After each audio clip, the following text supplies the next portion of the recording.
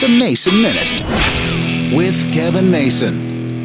The Oxford English Dictionary is spoken, and the word of the year for 2022, or I guess really the phrase, is Goblin mode. It won by an overwhelming majority over the word metaverse. Now, Goblin mode is a fairly new term, came around in the early 2000s, something like 2008, 2009, and it's all about slovenly behavior. It's all about eating cookies in bed and leaving the crumbs around and walking around in the same pair of pajamas all the time and just, well, being a goblin. And they're claiming it went viral this year. I'll be quite honest, while I know what goblin mode is, never really heard anybody talk about it. Maybe I'm too old. Maybe it was the younger people that did those kinds of things, and that's fine. But to me, it's all about people not wanting to get back to normal. As we come out of the pandemic, some people just kind of, leaned into it. A lot of people complain about that and say that's part of our problem. We're not getting back to the way things were. They want to revert back and pretend the last couple of years didn't happen. Well, obviously, some people aren't going for that, and goblin mode it is. I still think metaverse is a bigger word, though.